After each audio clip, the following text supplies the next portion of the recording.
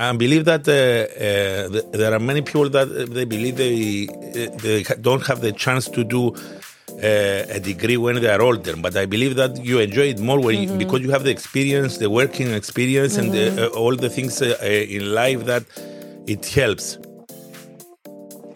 And when I met him the first time and I told him my plans to organize an event in Cyprus, I asked him, are there any more events like that? And she told me, even if we have one event every month in London, especially London, it worth it.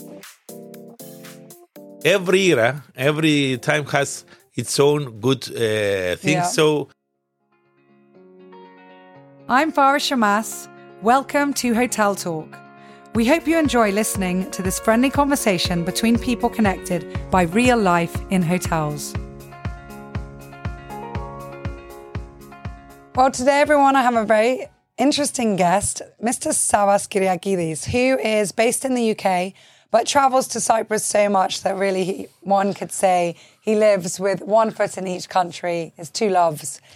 He is the founder and the president of the Great Britain Cyprus Business Association, and he's the president of that still. So welcome, Savvas. Thank you so much for being here. Nice to be here. And we're very proud to be part of your association at St. Raphael Resort. So tell everyone and the listeners a little bit about the association. How did you get the idea to start it? And maybe a little bit about you as well, where you grew up, how you ended up in the UK, and why you think this is important. Thank you for the invitation. I was born in Limassol, so I feel like home here. I grew up in Limassol. And in Saripolu area, you said? Yeah, in the Saripolu area, in Katholiki, near the Katholiki church. Yeah. And it was a city of Limassol by the old years. Yes. And now has a revival. Now, yeah, definitely. Yeah, definitely. The old town is so vibrant now. Yeah, everybody now, especially the youngsters, are going there and having a good time during the night. I grew up in Limassol, as I said, and in 1982, 1984, I went to London to study there. I had a degree in BA Business Studies in London, and in 1988, I came back. And I worked for 14 years in Cyprus. But in 2002, I got a big decision and I went back to the UK, in London. Amazing. I started a new life there. It was the second chapter of my life. What happened that made that big change to leave Cyprus and go? I had my own business here. Then I went to a partnership. And it didn't work. So I felt like I needed a new adventure in my life. So I got my family and we went back to London.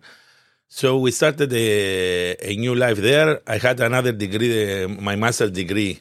When I was there, I was old, but I enjoyed it. Good really. For you. Yeah. Well, that's the time to do it. Yeah, actually, I believe that there are many people that they believe they don't have the chance to do a degree when they are older. But I believe that you enjoy it more when because you have the experience, the working experience, and all the things in life that it helps during this course. Absolutely. And you really want to learn and you really want to grow and you really want to digest everything. And at the end of the day, you feel younger as well. Yeah, definitely. Surrounded by, younger people. So I joined the London Greek Radio and I was the sales manager London Greek Radio for 9 years, from 2005 to 2014. And tell us a little bit about the London Greek Radio, because there's only one station. Yeah, the London Greek station is the only legal Greek radio station in London. So everybody who wants to listen to the Greek music and the Greek news is following the London Greek Radio. Modern Greek music? Is it? It's everything. That's a bit of everything. Yeah, actually, you can listen to songs from the 1960s. Up to the last one, the modern Greek music, which is quite different, as you know. So we have some programs that they are targeting the old generation, but also there are programs that they are targeting the youngsters, because we want the youngsters to learn the Greek language and to keep with the Greek traditions and the manners as well. Yeah. So there's also chat shows and news and everything else. Yeah, of course. Actually, you can listen to the Greek news from the Cyprus broadcasting. So you feel like home as well. Yeah. And in the past, it was a must for everybody to listen to this. But because now, there is the internet, the television, but by... Well, I told you, when I was a student, I used to listen to Greek radio in London. And everyone was laughing. I was like, we miss home. Whenever you felt homesick, you'd put it on. Yeah, it's nice. Honestly, it's something we have to fight and keep it there. Because when you are driving, for example, you want to listen to some Greek music or to listen to the latest news from Cyprus and Greece. And there are a lot of Greek Cypriots, but also Greeks from Greece now in London. So we keep everybody aware of what is happening in Cyprus and Greece, but around the world as well. So after the 2014, I decided that I want to do something new. I carried on with the Greek business directory that I started in 2008, where it's like the yellow pages for the Greek businesses in the UK. So if you want a Greek restaurant, a Greek doctor, lawyer or anything, you can find it there. And in 2017, I started the latest project in my life, which was the Business Orientation Cyprus events in London, where we promote Cyprus as the perfect place to invest, to relocate, or even to live. And starting these conferences in 2020, we decided that we don't need just one conference. We need something that is going to be throughout the year. So I founded the Great Britain Cyprus Business Association that is now counting 199 members, and is businesses from the UK and from Cyprus, and we provide them with a networking platform. We are introducing businesses from Cyprus to the UK and vice versa. We are organizing events in Cyprus and the UK, and also we are publishing a newspaper every month to keep everybody together, to keep everybody aware of the business news and financial news within Cyprus and the UK. Amazing.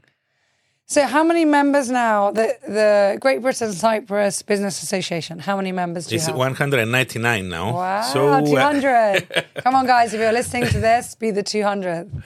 That's amazing. And I think the basis around it a lot is the community, isn't it? People to support each other, both in the UK and here in Cyprus. So tell us a little bit more about that. Yeah, actually, I was somewhere in London, and I saw the Jewish community, to be honest, that we are so close between them. And so I said, why, as Greeks, we don't follow this example? Because when you are abroad, you want to keep closer to the Greek community, to your traditions, to the Greek church and everything. So I said, I started with local events that I invited some lawyers, some accountants, some businessmen to tell us about their stories and how we can keep together.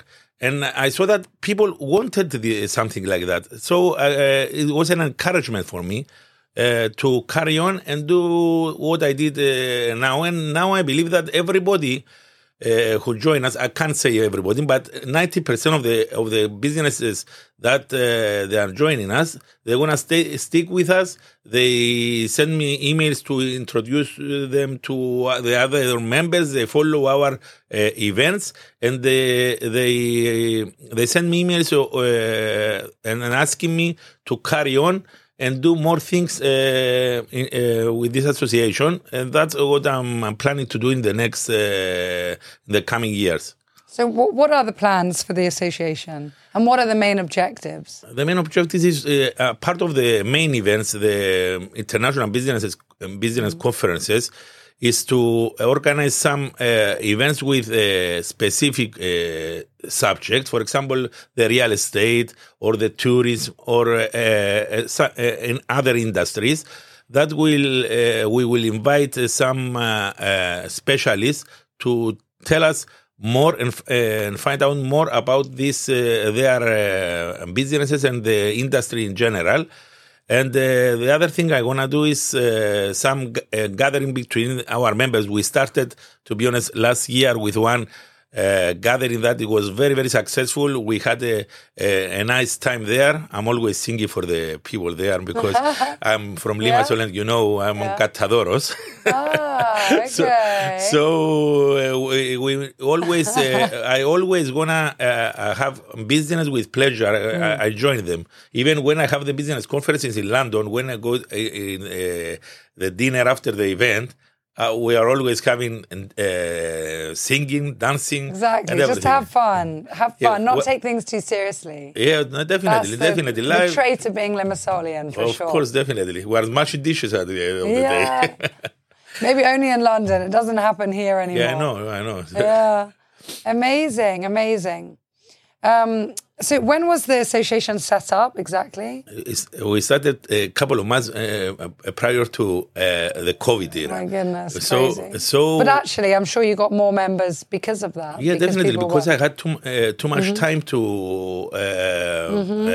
I gave my everything during the COVID era. Let's say this few 6 months, we couldn't go anything. So I conducted a lot of businessmen during this period, and one something I remember, which is very, very rare to happen. I conducted and I had a communication the same day with the 3 CEOs of the main banks in Cyprus. Even if you try 100 times now, there is no way to achieve it because they had time for everybody during the time. So it was something I will remember for the rest of my life. Yeah, I mean, if you think about it, just this time that we saved from not being in a car, and you put that into business. Exactly. Even minimum 1 hour a day. For most people, it's more between meetings, 2 hours, to actually sit at your desk and do your admin and do Zoom meetings. And I mean, we all had more time to be creative, be productive. It happens to me to be 3, 4, 5 hours in the car in London, because of the traffic and the distances and everything. Sometimes, I spend half of my day driving. I'm sure. And now, in Limassol also, unfortunately, the traffic is more and more by, every year.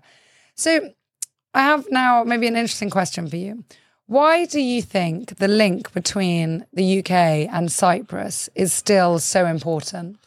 I mean, because some people could objectively say, Cypriots have gone to London, they've become British, maybe they're even second or third generation. Oh, who cares? Or, why should someone in Cyprus care about, something in England? For me, London in England is always one of the most important financial centers, business centers. Our relation with the UK goes back to many decades. We had some trouble with the British in the 1950s, and early 60s. But at the end of the day, I remember I was at one event in the stock exchange in London, and it was between Greeks and the British. And one of the speakers, I'm not going to say the name now, is very famous in Cyprus, said, we the Greeks, the Greek Cypriots, we hate the English people. Everybody, was freezed there. And then he said, but if our children want to study, we want them to study in London. If our wives want to go shopping, we want them to go to London. Yeah. Now, and when they ask us who we want as the main tourist industry, we say England. Yeah.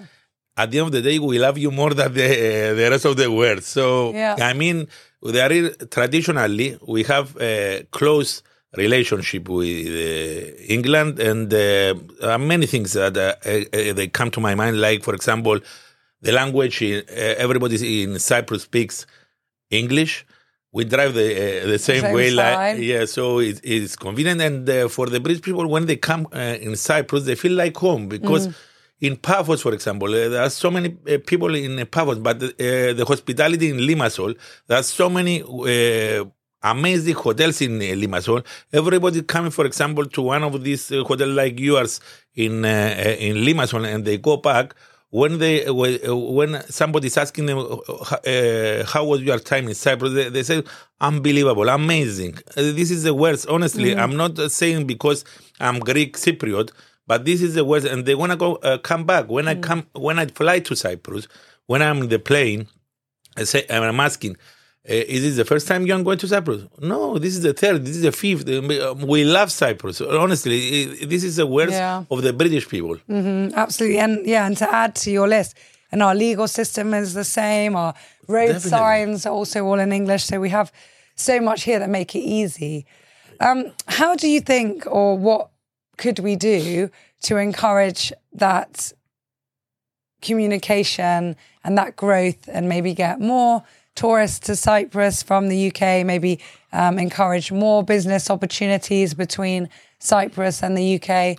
What can be done to strengthen the ties? Actually, I had the same question when I was in a meeting with the deputy minister of the presidency now in Nicosia, and I told them that we have to invest in London. Actually, for example, our High Commission in London has to be supported with the top people, with the top human beings we have in our diplomacy, because we have to be everywhere. Whenever there is an event, when there is a tourist exhibition, for example, in the first week of November, there is the World Travel Market in the UK, which is one of the top in the.